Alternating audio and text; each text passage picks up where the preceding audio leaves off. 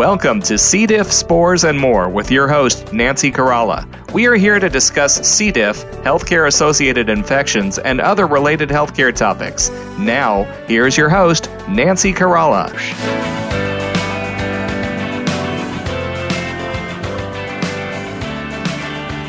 Welcome to C. diff, spores, and more.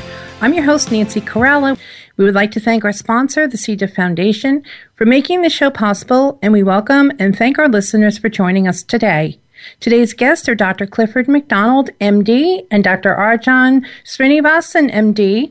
Dr. Clifford McDonald is the Senior Advisor for Science and Integrity, Division of Healthcare Quality Promotion at the Centers for Disease Control and Prevention, and Dr. Arjan Srinivasan, MD, the Associate Director for Healthcare-Associated Infection Prevention Programs in the Division of Healthcare Quality Promotion at the Centers of Disease Control and Prevention's National Center for Emerging and Zoonotic Infection Diseases. It is our pleasure to introduce our first guest, Dr. Clifford McDonald. And Dr. McDonald, thank you so much for joining us today in this week's C. diff, spores, and more episode focused on Clostridium difficile infections and antibiotic resistance. Thank you, Nancy. Happy to be here.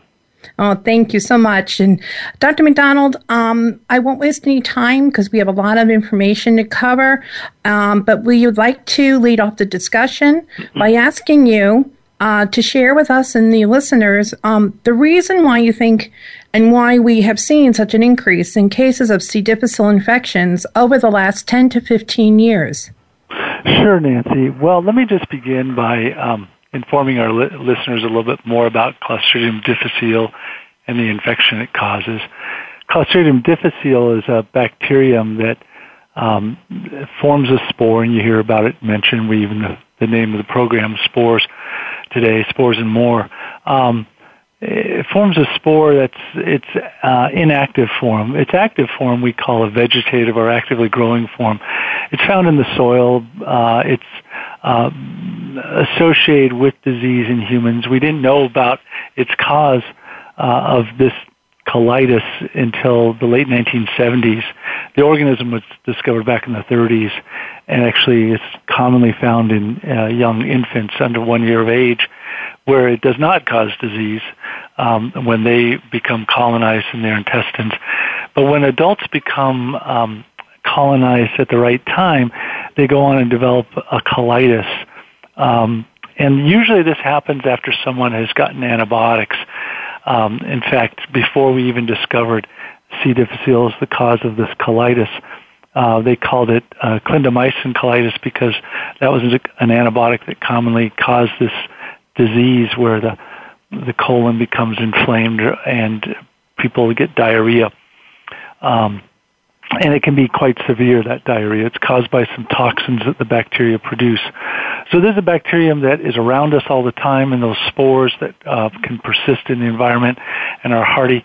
And yet most of the time it doesn't bother us until our normal bacteria in our lower intestine or microbiota are disturbed, usually from antibiotics, and then you're made susceptible. So what happened the last 10 or 15 years? I mentioned that we discovered C. difficile as the cause of this colitis back in the late 1970s or early 80s. And then that was discovered and known about, and Clostridium difficile infection was always there and occasionally causing infections in people who had received antibiotics. But then something happened in the late 1990s to 2000 where we started to see this increase. Well, one thing we know is that a new strain arrived on the scene, or it actually was a strain that was around before, but had developed some resistance to some other antibiotics that were more and more frequently used for pneumonias and urinary tract infections. And with that strain becoming more resistant to those other antibiotics, it became more common. And so we call this the epidemic strain or the recurrent epidemic strain. It's known by some other names as well, but it is more virulent. It causes more severe disease, and probably because it produces more toxins. I mentioned how the toxins cause this colitis.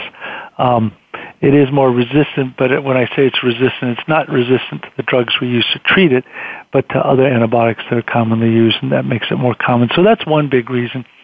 Another concern, though, is that some people have that maybe everyone's bacteria, the normal healthy bacteria in our lower intestine, again, I use the term microbiota.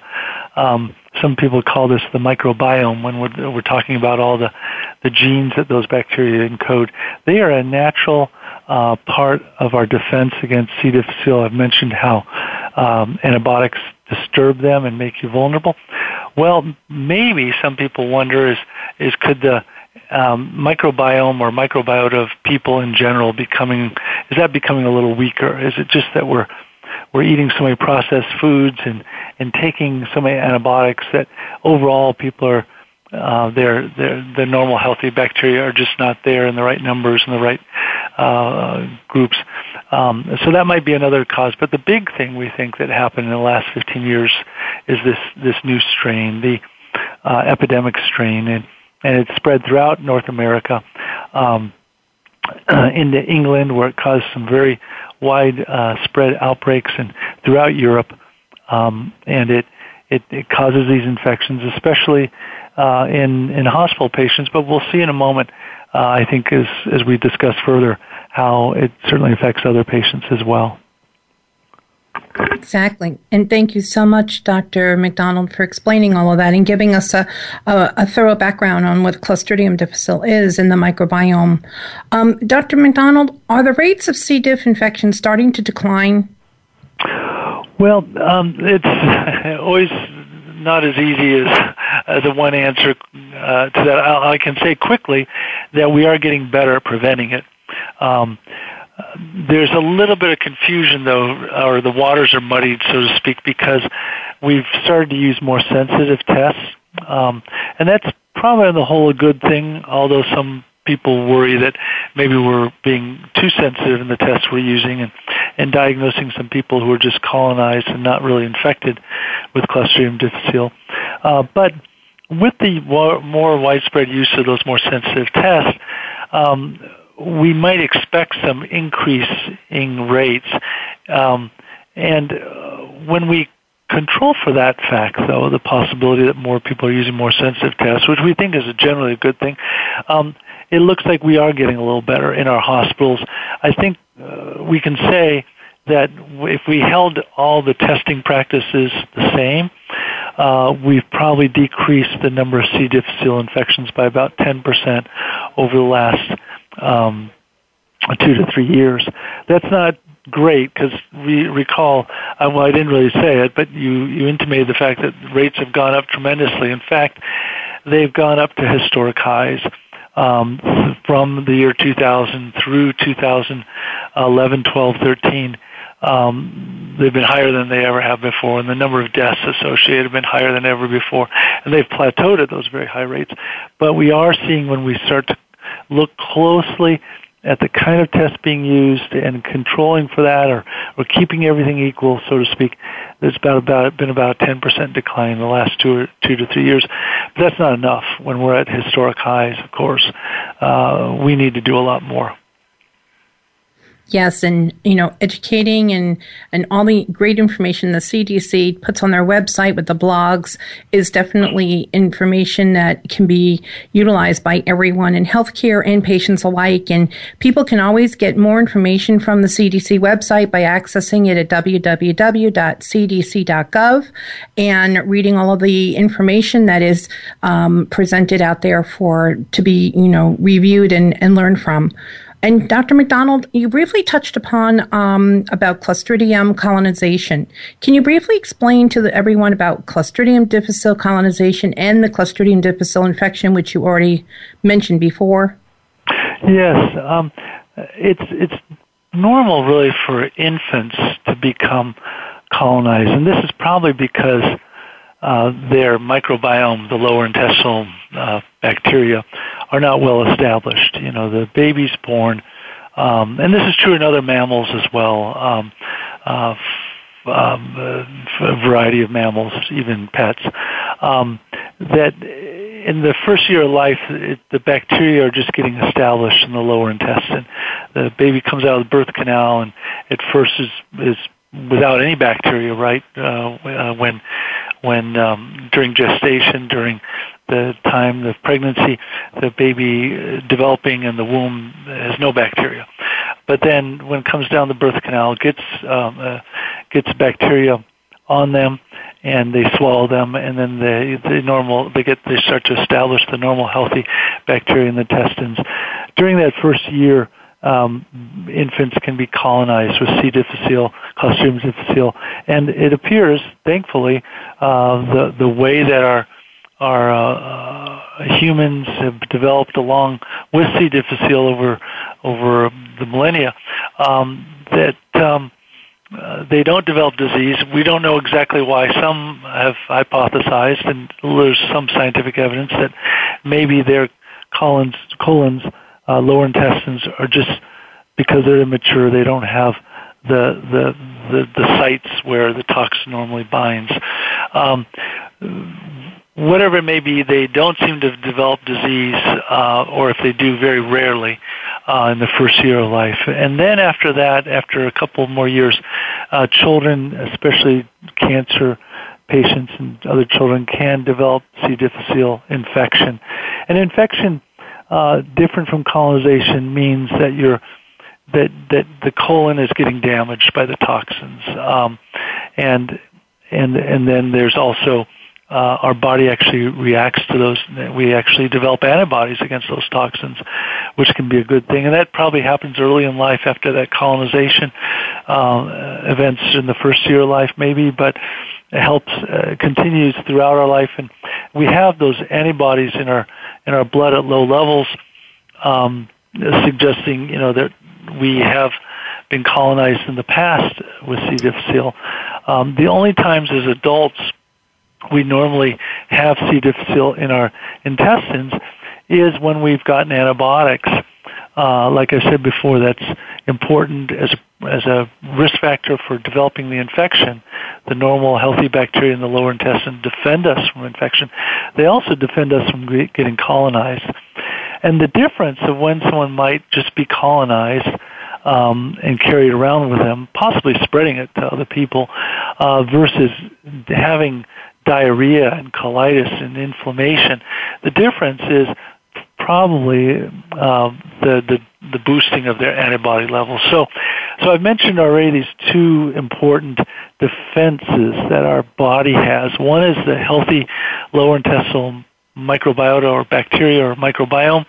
The other is an immune system that produces antibodies and boosts those antibody levels when we've been exposed. And it is interesting that some people, even though they would take antibiotics from time to time, don't seem to get C. difficile, Clostridium difficile, that often.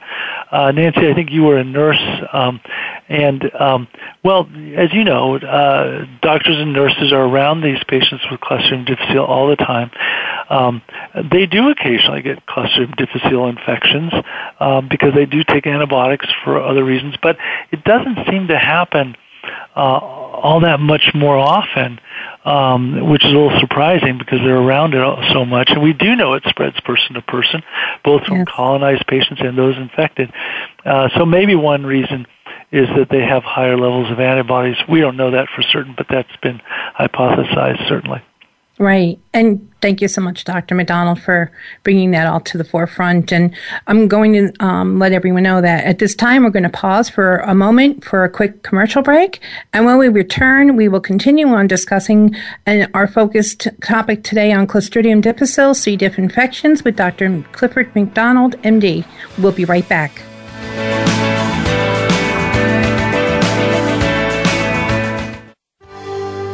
Your life, your health, your network. You're listening to Voice America Health and Wellness. To help support the C. diff Foundation, please visit our website, cdifffoundation.org/donate, or call toll-free 1-844-4-C-DIFF. That's 1-844-367-2343. Join us in our fight against C. diff and help us continue our mission of educating and advocating for C. diff infection prevention, treatments, and environmental safety worldwide. Through your continued support, we can continue raising C. diff awareness and help save lives. Donate today. Visit cdifffoundation.org. Thank you. Have you done any of these things today? Exited a restroom? Entered and exited a patient's room? Visited a doctor's office? Have you done this today? Washed your hands? Hand washing remains the single most important task of the day. It takes soap, water, a minimum of 30 seconds, and a clean, dry towel to turn off faucets and dry hands to stop giving germs a free ride. Keep safe from germs worldwide. Hand washing, #1 in infection prevention. For additional information on hand washing instructions, visit cdifffoundation.org. Rebiotics, a Ferring Pharmaceuticals company, has set out to understand the connection between the microbiome and disease through clinical study and innovative science. Our clinical studies investigate the potential of the microbiome as a therapeutic option for patients with unmet medical needs. Our focus is currently on patients suffering from recurrent C. diff infection. Partnerships drive innovation in the growing field of microbiome technologies, and we're excited to continue to share our findings in the space. Visit rebiotics.com, REBIOTIX.com. Your life, your health, your network. You're listening to Voice America Health and Wellness.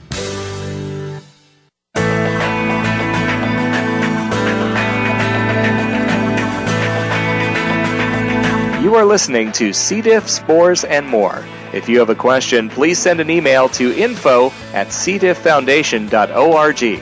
Now back to our program. Here again are Nancy Caralla. Welcome back to C. diff, spores, and more. I'm your host, Nancy Caralla, with Dr. Chandrabali Ghosh, and we welcome our listeners joining us today. We also thank our guest, Dr. Clifford McDonald, MD, for joining us today as we discuss Clostridium difficile, C. diff infections, and more. Welcome back, Dr. McDonald. Thank you. And Dr. McDonald, we're going to pick up the discussion here, and one really important topic is, can you explain what the current role is for fecal microbiota transplants, better known as FMTs, as a treatment option for a C. diff infection? Yes. When this was first starting to be talked about several years ago, a lot of people were pretty like, there's a big yuck factor to this, to think about human feces, poop, if you will, being transplanted from one person to another. But it does go back sometime, and certainly in veterinary medicine it's been used for a long time in animals, especially horses and other animals that develop bad dysentery, treating them this way. In those cases, those animals are not always clearly diagnosed with Clostridium difficile. But in the case of Clostridium difficile, as we've been talking about in the first segment, the important factor is, or a very important factor, is the normal lower intestinal bacterial composition that protects us from Clostridium difficile infections normally. Once people do develop an infection, the toxins themselves and other factors work against reestablishing a normal composition of bacteria. And unfortunately, we're often using an antibiotic to treat an antibiotic-associated diarrhea. When in C. difficile infections, here it is something that was caused by antibiotics, and we're using another antibiotic to treat it. Well, that antibiotic that we use to treat it with does knock down the number of C. difficile organisms, but also knocks down all the other bacteria. And so people will go into a recurrent cycle. Recurrences happen often with this infection. About 15 to 25% of patients will recur a first time, and that's usually within 8 weeks of the first bout. But then some people can go on in multiple recurrences, even over years. Every time you try to take them off the antibiotic, they flare again right away afterwards. And they try different things. Tapers sometimes seem to work if you taper the antibiotic off over time, sort of keeping the number of C. difficile down, but hoping that the other bacteria come back. Some of this may also, again, be because the immune system isn't kicking in. But one thing that's been found to work is giving these feces from, or stool, or poop, if you will, from another human. Usually you're testing those. Often it's a family member often desired someone who lives in the same household, and often a family member screening them for other infectious diseases, hepatitis, HIV, other infections where you really would not want those to transmit, and harvesting that stool, taking a stool sample, and delivering it to the patient right after they've come off the antibiotic, usually through an enema or through the colonoscope, an endoscope that's passed up the colon to look at the colon. It can be given even from above. It's even been freeze-dried and put in capsules by some. Others have passed a tube down the nose and delivered it into the stomach and the duodenum and get it in that way, and it seems to work either way. And it is quite effective in those cases. I mean, I mentioned already where one recurrence might occur in 20% of patients, a second recurrence might occur in another of those 20%, but then it starts to get to be more like 40 or 50% or even higher. People who've had multiple recurrences, say 5 or 6 over a year or year and a half, they're very likely, as soon as you take them off the antibiotic, to recur again.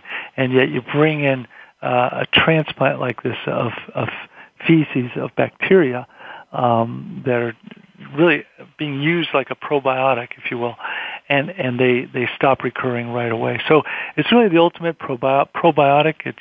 It's got a very rich number of organisms. The usual lower intestinal microbiome has around 500 to 1,000 species of bacteria, and really hundreds of thousands of genes that encode specific metabolic activity, enzymes and things that do good things to prevent C. difficile infection.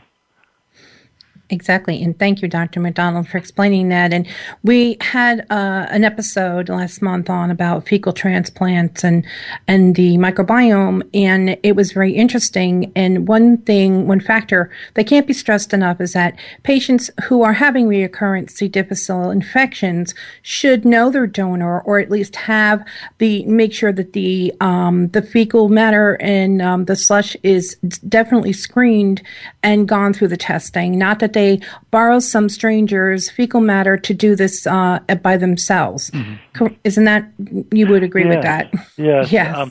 The FDA has really said that this should only be done in that type of situation, only for this situation of multiply recurrent C. difficile infection. Exactly. And I think it's after the third reoccurrence, correct? Yeah, or maybe the third episode overall, I believe, second recurrence, multiple recurrences. Right. Well, it's definitely an option, a treatment option, mm-hmm. and one that has shown great success. So we move right along here in our program. Dr. Ghosh will be discussing antibiotic resistance with our guest, Dr. Arjan Srinivasan.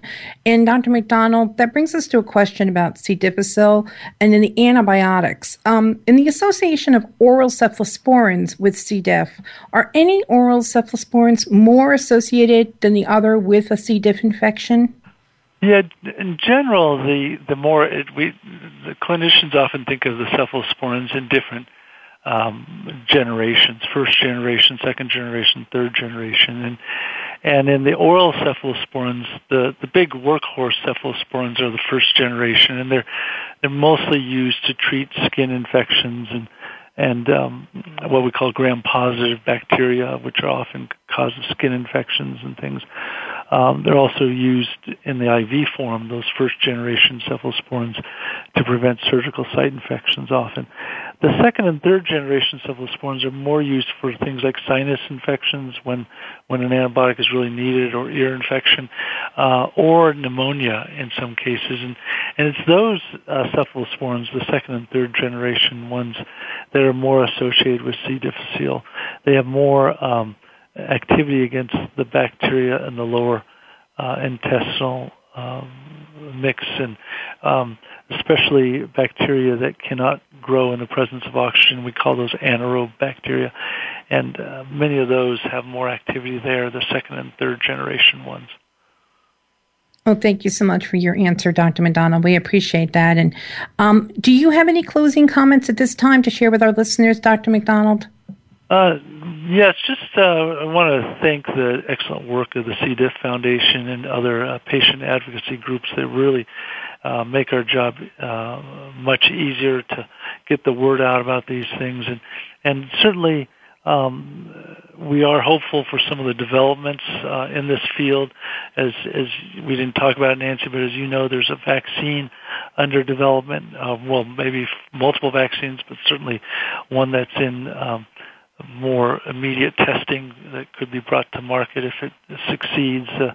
There's other active treatments. So certainly there's one paper just published today, in fact, Nancy, about non-toxigenic C. difficile. In fact, that there are strains of this bacteria that don't produce toxins, and they seem to protect people, interestingly enough, from C. difficile infection. And there's a paper about that. And there's others too. So really, although it's been very discouraging to see all these people so affected, lives lost, people losing their colon, loved ones lost, there is, I think, some real light at the tunnel. First, we're getting the word out about not using antibiotics unnecessarily, careful infection control in healthcare, but then the promise of new treatments and developments there. Exactly. And we're all working together for the same goal. And Dr. McDonald, we thank you so much for joining us today on C. diff, spores, and more. And we thank you for sharing the clinical information, background, and current data focused on Clostridium difficile, otherwise known as C. diff. And we appreciate the many healthcare programs, articles, and blogs available on the CD website. Again, it's www.cdc.gov, along with the CDC's mission in saving lives and protecting people. We thank you so much again, and we're going to take a moment now and pause for a commercial break. When we return, Dr. Ghosh will be discussing antibiotic use and antibiotic resistance with our guest, Dr. Arjan Srinivasan, and we'll be right back after this message. Thank you. Opinions, options, answers. You're listening to Voice America Health and Wellness. To help support the C. diff Foundation, please visit our website, cdifffoundation.org/donate, or call toll-free 1-844-4-C. diff. That's 1-844-367-2343.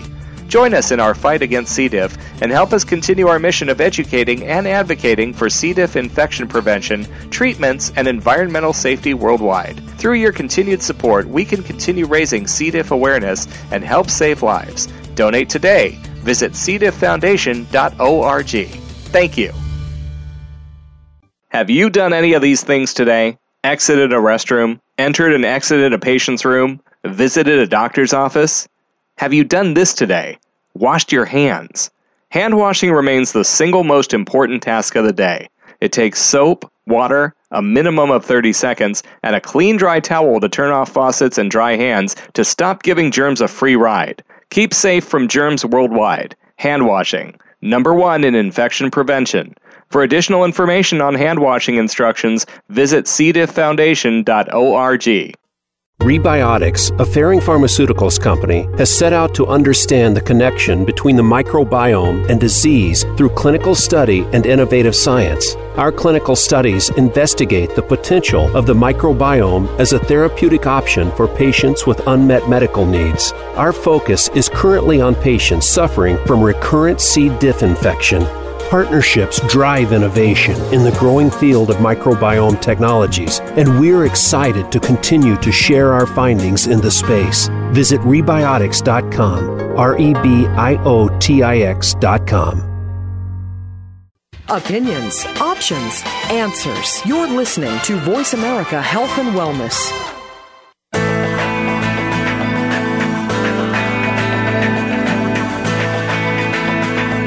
You are listening to C. diff, spores, and more. If you have a question, please send an email to info@cdifffoundation.org. Now back to our program. Here again are Nancy Caralla Welcome back to the C. diff, Spores, and More. I'm your host, Nancy Caralla. It is a pleasure to introduce Dr. Chandrabali Ghosh, who will be discussing antibiotic use and antibiotic resistance with our next guest, Dr. Arjan Srinivasan, MD, Associate Director for Healthcare Associated Infection Prevention Programs in the Division of Healthcare Quality Promotion at CDC's National Center for Emerging and Zoonotic Infectious Diseases. Chandra, thank you so much, and I will turn it over to you. Thank you, Nancy, and thank you to our listeners for joining us today for a very exciting radio show. Dr. Srinivasan, thank you again for joining us today on C. diff, Spores, and More. And as Nancy mentioned, we will be discussing antibiotic use and antibiotic resistance with Dr. Srinivasan. Dr. Srinivasan, would you explain to our listeners about some of the antibiotic-resistant threats that the CDC think are the most worrisome that are, basically causing policy changes, etc., at the CDC? Absolutely. Thank you so much for having me on the show today. There are a number of threats that we face with these organisms that have become resistant to the antibiotics that we would like to use to treat them. And fundamentally, that's how we at CDC have kind of defined this concept of antibiotic resistance. That is, a bacteria that has developed resistance to the antibiotic that would be the first choice that we would like to use to treat an infection caused by that bacteria. And this is a problem, as many of your listeners are probably already aware, a problem in just about every single type of bacteria that we encounter. And so it's not something that's really limited to one particular bacterial strain or another. We see this type of antibiotic resistance across the board in all the different types of organisms that cause infections, and it's something that is definitely getting worse over time. A couple of years ago, though, CDC, we attempted to try and categorize this problem and come up with some organisms that we think deserve a particular focus. There are ones that we think pose some particular challenges and some especially important problems, either because they're very, very common or because they are so resistant that they pose enormous challenges with respect to treatment. And there are three that we think deserved special mention as kind of the most urgent threats that we face. Those are Clostridium difficile, which you just heard about. And though we're not especially worried about resistance in Clostridium difficile per se, that is to say that, the antibiotics that we use to treat C. diff are still very effective, but we know that Clostridium difficile kind of spreads and is a problem for the same reasons that other types of resistance are a problem, namely because of antibiotic use and overuse, and also because of infection control through spread within hospitals. Another type of infection that we're very worried about resistance in, and we put it as kind of an urgent threat, is gonorrhea, Neisseria gonorrhea, the bacteria that causes gonorrhea. The challenge here, of course, is that this is usually an infection that gets treated as an outpatient. People don't have to get admitted for these infections, but in order to be treated as an outpatient, it usually has to be amenable to treatment with a pill, with an oral antibiotic.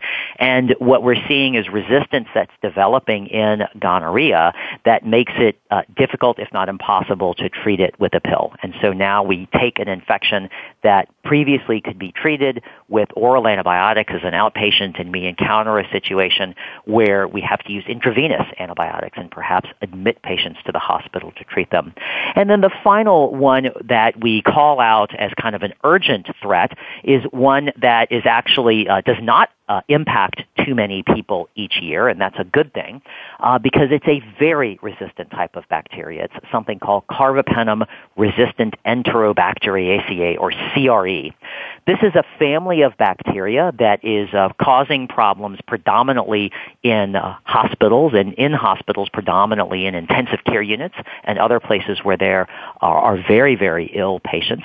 And it's of particular concern because it is a bacteria that really presents tremendous challenges with respect to resistance. These CRE bacteria are resistant to nearly all, or in some cases all, of the antibiotics that we have available to us. And so, CRE are the bacteria that create this specter of what we call the post-antibiotic era, because there are patients in our hospitals today who have these CRE infections who essentially are in a post-antibiotic era. We have no bacteria available to treat them. So those are the threats that we called out as being most urgent, but would encourage anyone who's interested in more details to go and look. This is all summarized in a very nice report that CDC put out called the Antibiotic Resistance Threat Report in 2013, and all of the different antibiotic resistance threats are summarized there. Thank you. Yes, I think CRE most recently made it to the news with a few patients dying from getting scoped in California. So I'm sure some of our listeners may have heard about them. So our next question, listening to you would be who is most at risk for getting these kind of infections? I think that's a key point, and it of course depends on the infection that we're talking about. Mm-hmm. So the three that we just talked about, I think, present a very nice spectrum that emphasizes the point that all of us are really at risk for antibiotic resistance infections. Starting with CRE, of course, this is something that is really limited to hospitals. These infections with CRE don't tend to occur outside of healthcare settings. And even within healthcare settings, we know that they're more common in intensive care units or in units where we've got patients who are undergoing organ transplantation or bone marrow transplantation. And so, the CRE infections really are limited to those settings and those patient populations. Of course, those are the patients who are the ones we need to protect the most. These are our most vulnerable patients. People who are undergoing intensive care or cancer chemotherapy are the most at risk for bad things to happen to them if they get these infections. So CRE is most at risk for those patients. On the other side of the spectrum, you've got the gonorrhea infections, which are, a problem in outpatient settings. It's a sexually transmitted infection, so not something that we see related to healthcare, but something that we see outside of healthcare. And then in the middle is Clostridium difficile, which is both a problem in our hospitals and nursing homes, our healthcare settings, but also can be a problem in patients who get antibiotics out in the community in doctors' offices. And I think that those three pathogens do a very nice job of teaching us that we're all at risk for, potentially at risk for these types of antibiotic-resistant infections. Mm-hmm. So continuing on to what you just mentioned about communities, what kind of trends are you seeing in the last couple of years with antibiotic-resistant infections? Generally, the trends in antibiotic resistance have been concerning and consistent for many, many years. Over time, we see resistance increasing for nearly every antibiotic and every bacteria that we monitor. There are very, very few exceptions to that rule. So if you look at things like Clostridium difficile, rates of gonorrhea, CRE, another one that people might be very familiar with, methicillin-resistant Staph aureus, we see resistance in those bacteria continuing to rise over time. Where we have seen, though, some encouraging signs of progress is in our efforts to prevent these infections from happening in the first place. So we have seen some reductions in Clostridium difficile. And most excitingly, in some places that have really focused on it, we've seen some significant reductions in Clostridium difficile. We've seen the same thing with methicillin-resistant Staphylococcus aureus, where we've seen some decreases in the number of infections with that particular bacteria. And we've also seen some early signs of success even against CRE, where we've seen people who have really taken concerted action and been able to reduce the rates of CRE. So I think the take-home message is that antibiotic resistance is a growing problem, but we have seen good examples of people being able to tackle the problem and reverse these trends. Perfect. So my next question to you would be, so these antibiotic-resistant infections can happen anywhere. Data show that most of them do happen in the general community. Can you suggest what measures that can be taken by healthcare CEOs, medical officers, other medical, the healthcare facility leaders to counteract or to prevent the spread of community-acquired infectious diseases that are antibiotic-resistant? Yeah, absolutely. I think there's a lot we can do in our healthcare settings, both to address the issue of the community-acquired resistant infections and then the hospital infections. Oftentimes the agents that may come in on a patient, the bacteria that may be on a patient when they get admitted from the hospital, they may have picked that up in the community, and C. difficile is a great example of that, but then it may spread within the hospital.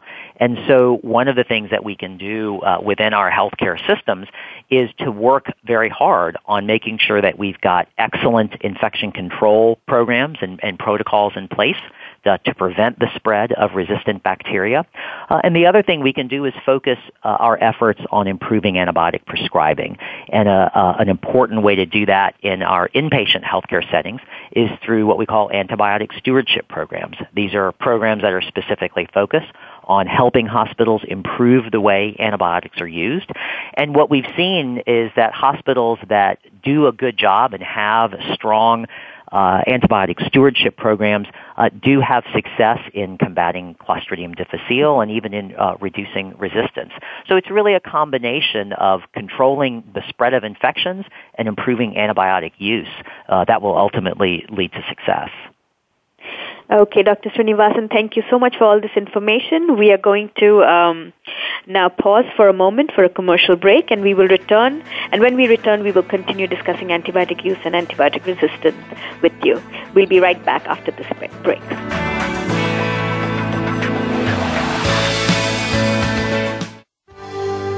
Your life, your health, your network. You're listening to Voice America Health and Wellness. To help support the C. diff Foundation, please visit our website, cdifffoundation.org/donate, or call toll-free 1-844-4-C-DIFF. That's 1-844-367-2343. Join us in our fight against C. diff and help us continue our mission of educating and advocating for C. diff infection prevention, treatments, and environmental safety worldwide. Through your continued support, we can continue raising C. diff awareness and help save lives. Donate today. Visit cdifffoundation.org. Thank you. Have you done any of these things today? Exited a restroom? Entered and exited a patient's room? Visited a doctor's office? Have you done this today? Washed your hands? Hand washing remains the single most important task of the day. It takes soap, water, a minimum of 30 seconds, and a clean, dry towel to turn off faucets and dry hands to stop giving germs a free ride. Keep safe from germs worldwide. Hand washing, #1 in infection prevention. For additional information on hand washing instructions, visit cdifffoundation.org. Rebiotics, a Ferring Pharmaceuticals company, has set out to understand the connection between the microbiome and disease through clinical study and innovative science. Our clinical studies investigate the potential of the microbiome as a therapeutic option for patients with unmet medical needs. Our focus is currently on patients suffering from recurrent C. diff infection. Partnerships drive innovation in the growing field of microbiome technologies, and we're excited to continue to share our findings in the space. Visit rebiotics.com, REBIOTIX.com. Your life, your health, your network. You're listening to Voice America Health and Wellness.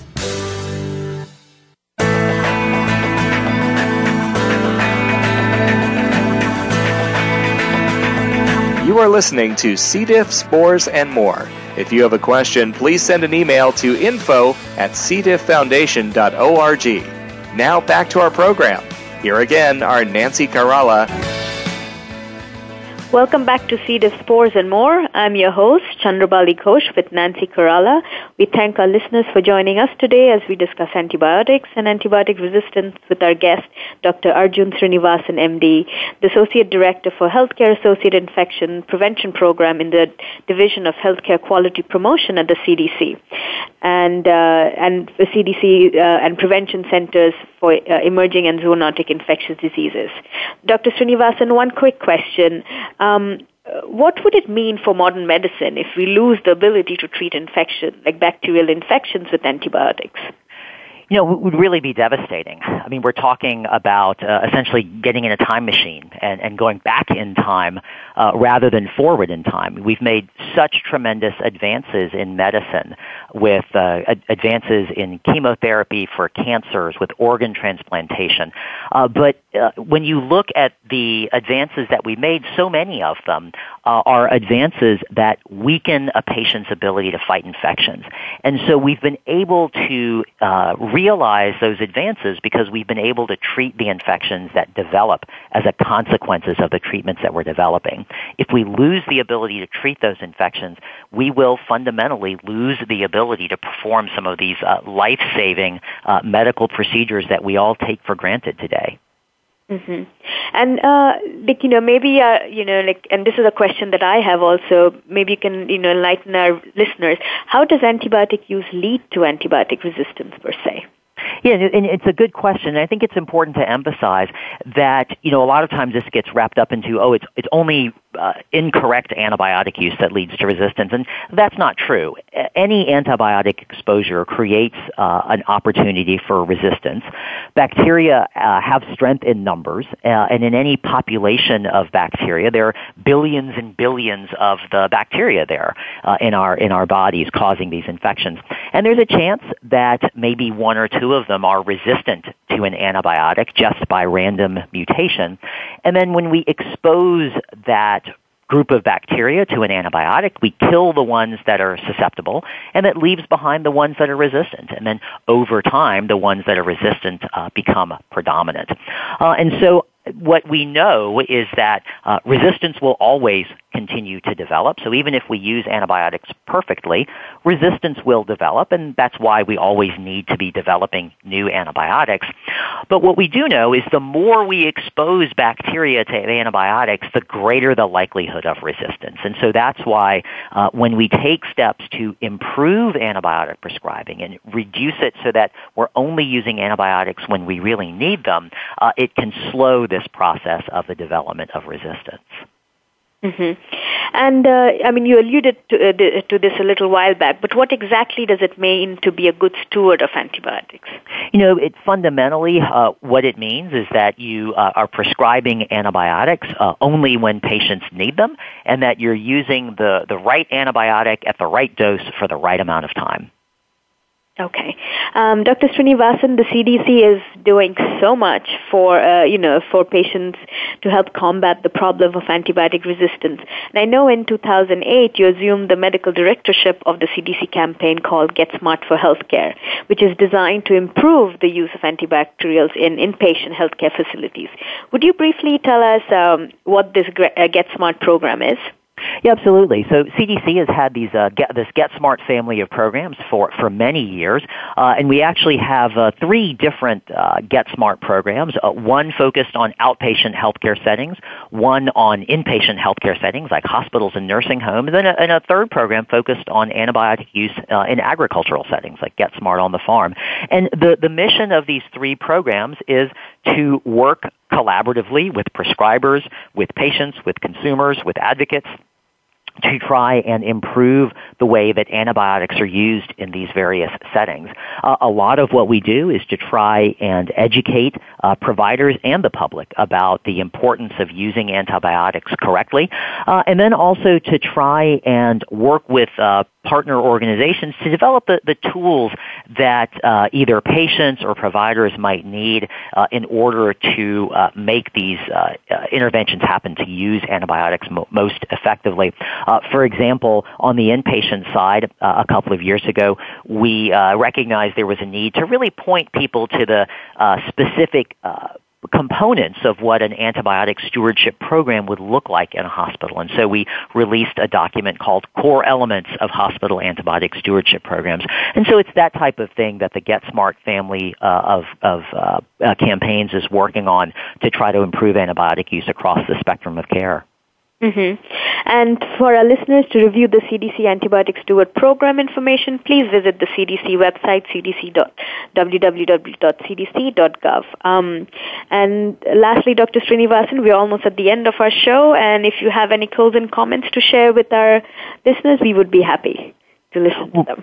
Thank you. I just would close by thanking you for focusing on this topic. This is a very important topic, and there's a lot that needs to be done, and the only way it will get done is for people to be aware of the issue and to begin to take actions in order to solve the problem.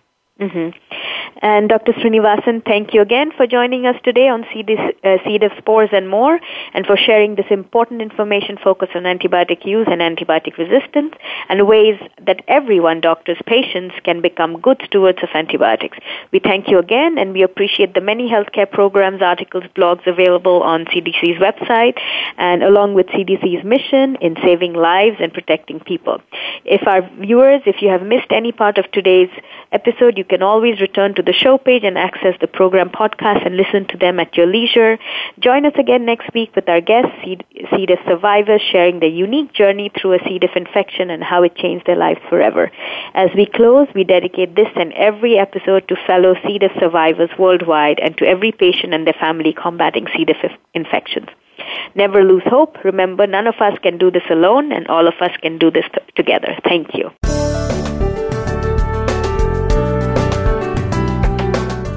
Thank you for tuning in this week for C. diff, spores, and more. Be sure to join your host, Nancy Caralla, again next Tuesday at 10 a.m. Pacific Time. That's 1 p.m. Eastern Time for another edition of our program on the Voice America Health and Wellness Channel. None of us can do this alone. All of us can do this together.